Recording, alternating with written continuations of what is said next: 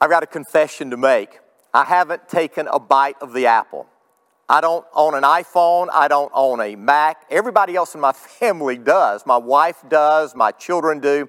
But I don't. They've tried to get me to get one, but I can't. I just can't. I mean, look at what taking a bite of that first apple did to the entire human race. I can't get an iPhone. But there is one app I really like on the iPhone, and that's FaceTime. FaceTime allows you to video call people.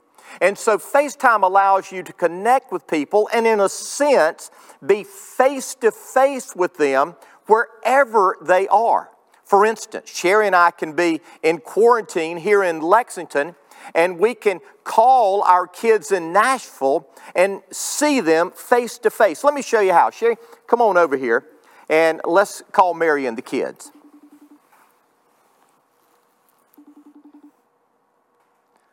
Well, there they are. Hi, hey there, Noah. Hey, how are you? Good. Hey, Joshy. We are. How's your day going?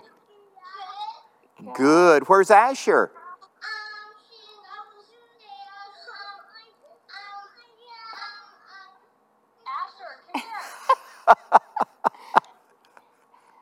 Hey, what you working on, Noah? You doing some work? You working on your letters? Awesome. Wow. Wow. You are doing so good, Noah. I am so proud of you. Hey, Grammy and Poppy love you. We miss you. Aww. All righty. I can't wait for this quarantine to get over so we can see you again. All righty. You have a good day. Aww. Okay, we'll talk to you later. Bye-bye. I love FaceTime. And FaceTime is a lot like prayer. Even though God is in heaven, prayer allows us to get face-to-face with God, to have FaceTime with God, to listen to God and to talk to God. We're able to tell Him we love Him. We're able to tell Him how our day is going. We're able to tell Him our hurts and our pains and our needs. You see, that's what prayer is. And if there was ever a time that you and I need to pray and we need to learn how to pray, it is today. Because it is through prayer that we enter into the presence of God and we experience the power of God. Prayer connects us with Almighty God, and Jesus modeled prayer for us when He was here on this earth. We're told in Scripture that Jesus got up early and He prayed. We are told that there were times that Jesus prayed through the entire night. Jesus said, "My house will be called a house of prayer." And at one time, He said some things only can happen through prayer. So if that's true, if there's some things that can only be accomplished through prayer, then you and I need to learn how to pray. And so if you have your Bibles with you, I want you to turn with me to a passage that is probably one of the most familiar passages in the entire Bible. It's found in both Luke 11 and Matthew 6. We call this passage the Lord's Prayer. It is said that over 500 million people can recite this prayer. Members of the early church were to recite this prayer 3 times a day. But I want you to understand that this prayer is not some prayer that we are to pray. This prayer was given to us as a pattern to follow. I want you to notice what it says in Luke chapter 11, beginning in verse 1. It says, "Once Jesus was in a certain place praying, and as He finished, one of His disciples came to Him and said, 'Lord, teach us to pray just as John taught his disciples.'" Now you need to understand, these guys already knew how to pray. I mean, being Jews, they were taught from a very early age how to pray. 2 times a day, first thing in the morning and the last thing at night, they would recite the Shema, the Jewish confession of faith, and then they would pray various prayers.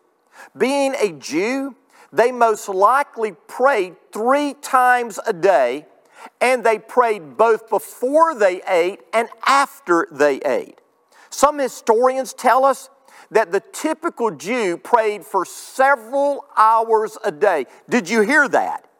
They prayed for several hours a day.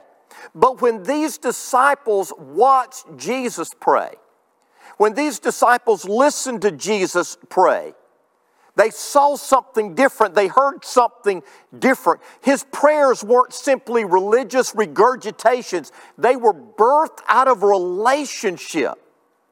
Jesus' prayers were both personal and powerful. So when Jesus' disciples wanted to know the secret of his life, they didn't say, Lord, teach us to heal, or Lord, teach us to do miracles, or even, Lord, teach us to pray or preach. They said, Lord, teach us to pray. I am convinced that prayer is the most important discipline that you and I can ever develop in our life. And it is that. It is a discipline. And even though it is birthed out of relationship, it is a discipline. And when we pray, we connect with the God of the universe. We get an audience with our Creator, the most powerful being in existence. And as we do, everything that is His is at His disposal to meet our every need, to provide for everything that we want. And I believe that there are many of us today who have a desire to pray. We want to pray, but we just haven't developed the discipline to pray. But if we're going to connect with God in an intimate way, we must learn to pray and develop the discipline. Now, as Jesus teaches His disciples about connecting with God through prayer, He tells them that it all begins with a relationship. Our prayers are meaningless unless they are built upon a personal relationship with God. I want you to notice the first word in the Lord's Prayer. In Luke chapter 11, verse 2, Jesus said, "This is how you should pray." And then He said, "Father." In the Sermon on the Mount, where Jesus is teaching the crowd to pray, in Matthew chapter 6, verse 9, Jesus said this, "Pray like this, our Father."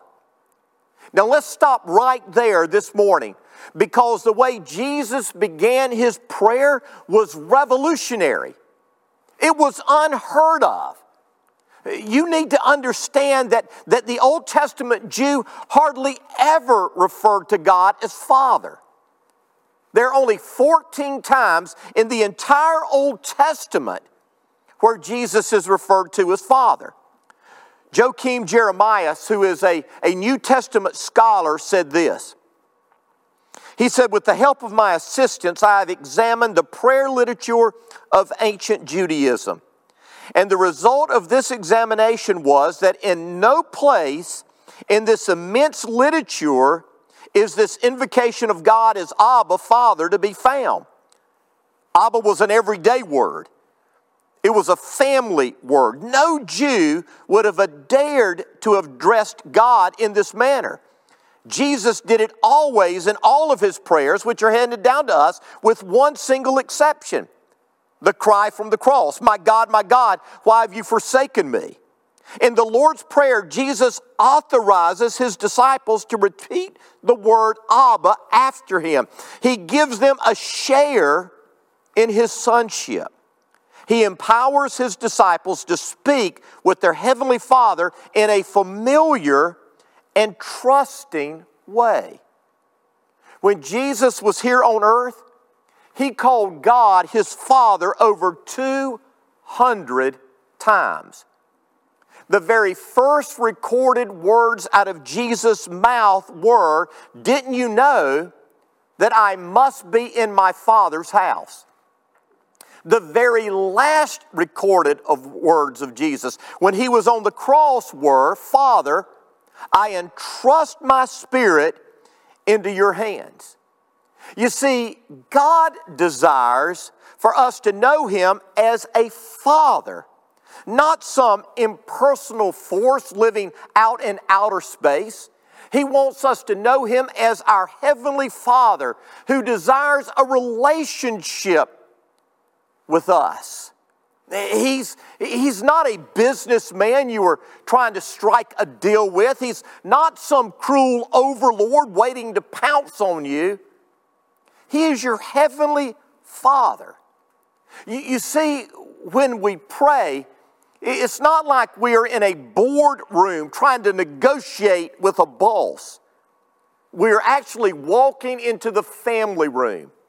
And we're hopping into the Father's lap, telling him everything that is on our heart, telling him everything that we need. But unfortunately, some of us, when we think about a father, we don't have good memories. For some of us, our fathers might have been abusive or unkind, demanding or impatient.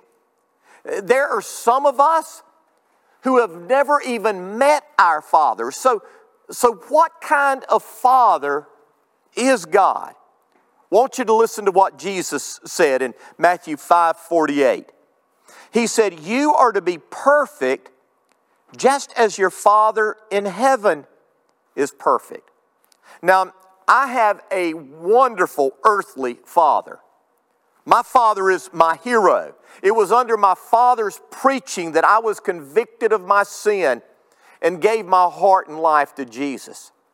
It was traveling with my father as he did witness training classes that I developed a heart and a passion to see people saved. And it was watching my father that I learned what it was to be a man and to be a man of God. But my father isn't perfect. I want my children to one day look at me and think that I'm one of the best fathers who have ever lived. But I want you to know that I am far from perfect. Sometimes I don't express my love the way that I should. There are other times that I'm not as caring as I need to be. Over the years, there have been times that I've been inconsistent. I haven't been available. And sometimes I have disciplined when I needed to show mercy. And there are other times when I needed to show mercy when I disciplined. But that's not the way it is with God. You see, God is a perfect Father. Now let me give you several ways that He is perfect. First of all, He is a compassionate Father.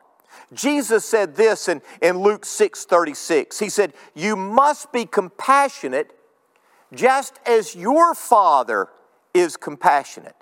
Now that word compassionate, the Greek word speaks of tender mercy. It doesn't matter how old my kids get, I still have a tender mercy, a tender love for them. The kind of love that causes me to experience what they're going through. When my kids hurt or my grandkids hurt, I feel their pain.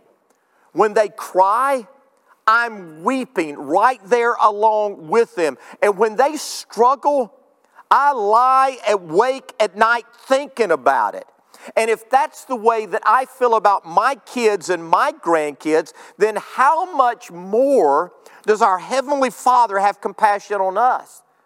You see, God is not some drill instructor telling us to suck it up and get in line. No, He is there experiencing the pains of this world that we experience. When we hurt, He hurts. When we're going through pain, He wants to be there to wrap His arms around us. Most of us have no clue how much God loves us. I've heard people say before that their problem was that they just don't love God enough. But I want you to know that that's not our problem. Our problem is we don't know how much God loves us. The Bible says, for God so loved the world. That word so, that tells us how much God loves us. The Apostle John said, see how very much our Father loves us. God created us for a loving relationship with Him. But when we messed up, He took the initiative upon Himself to straighten things out. Our God is a loving, compassionate Father. But notice secondly, He is a giving Father. Listen to what it says in Matthew 7, beginning in verse 9. You parents, if your children ask you for a loaf of bread, do you give them a stone instead? Or if they ask for a fish, do you give them a snake? Of course not. So if you, sinful people, know how to give good gifts to your children, how much more will your Heavenly Father give good gifts to those who ask Him? Now, when our kids were young, we didn't have a lot of disposable income, and yet we wanted to make their birthdays and Christmas special. We wanted to give them things not to prove our love for them, but because we love them. And I think every single parent feels the same way. We want to bless our kids with special gifts. We still do that.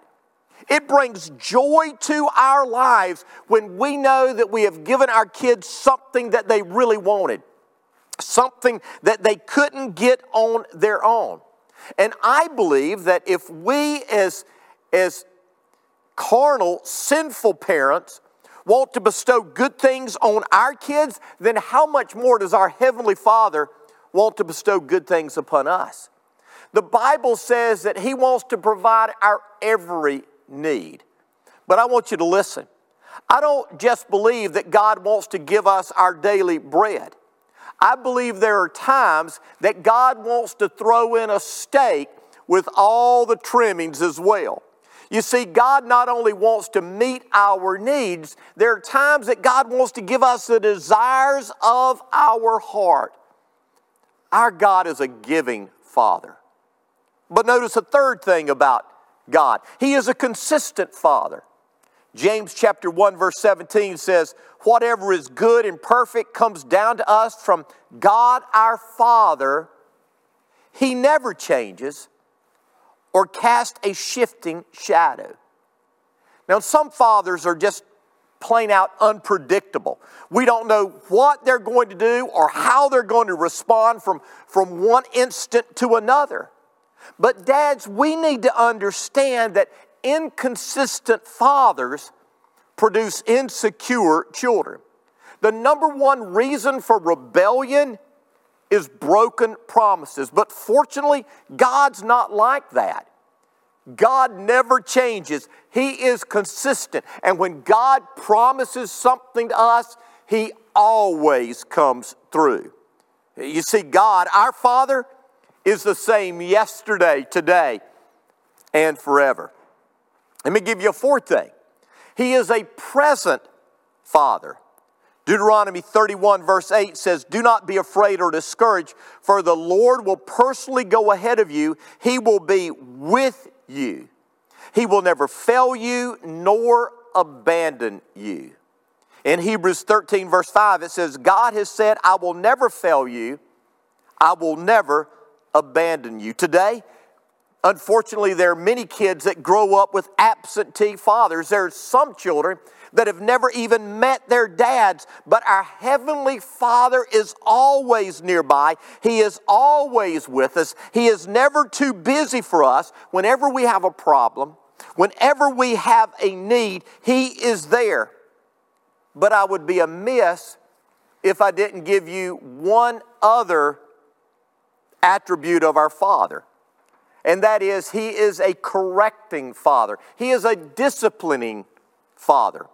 In Hebrews chapter 12, verses 7 and 9, it says this, as you endure this divine discipline, remember that God is treating you as His own children. Who ever heard of a child who was never disciplined by its father? Since we respected our earthly fathers who disciplined us, shouldn't we submit even more to the discipline of the Father of our spirits and live forever? The Bible makes it clear that any loving father is going to discipline and correct their children.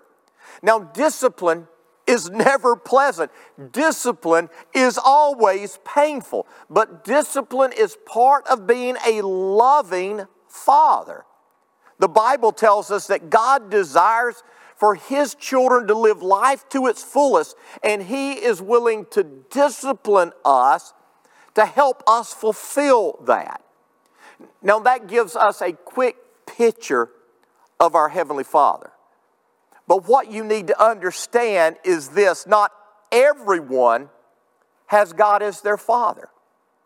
When Jesus was talking to the Pharisees, He said this in John 8. He said, "For you are the children of your father, the devil, and you love to do the evil things he does." You see, just because God created us doesn't mean He is our Father. He wants to be our Father, but we must make that decision.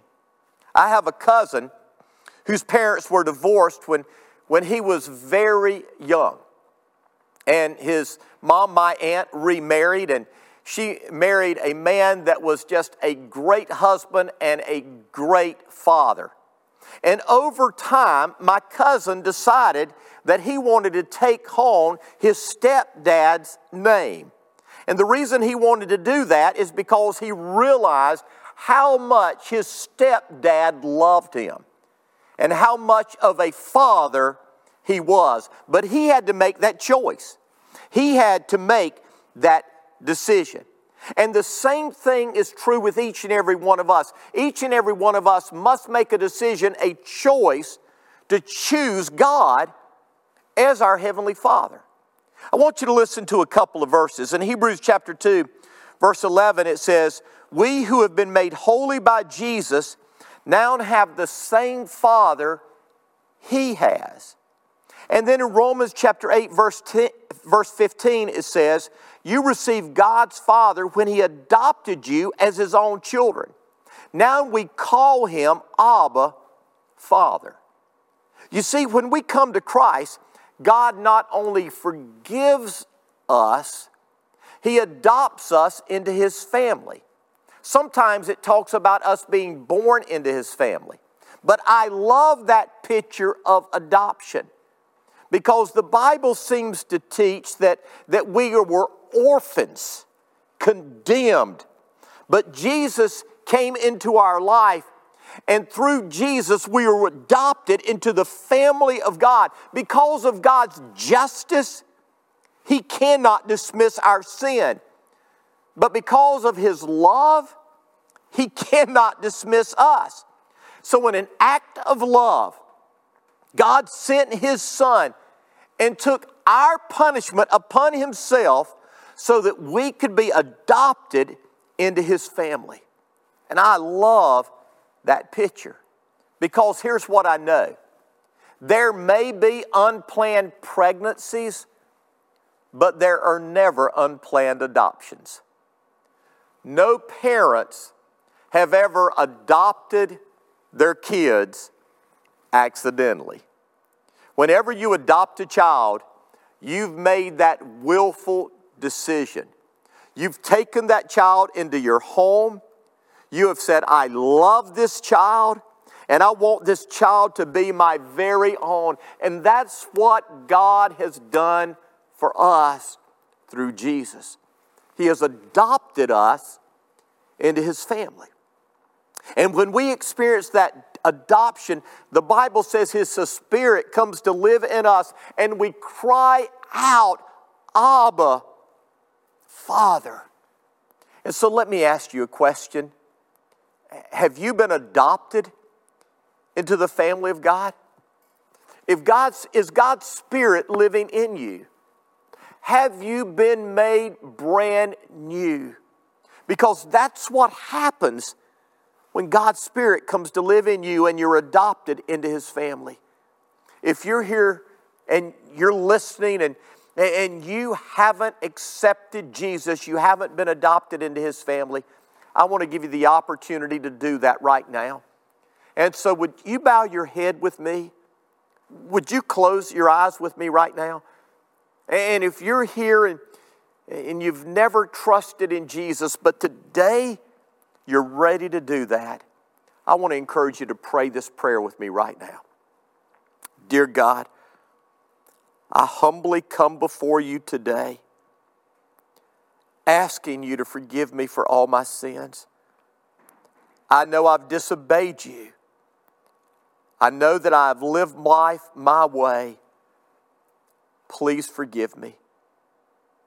I believe Jesus came to this earth, died on the cross, rose from the grave, so I could be forgiven, so I could become a part of your family. Father, today, I'm trusting Jesus. Come into my life, fill me with your Holy Spirit, make me brand new. Amen.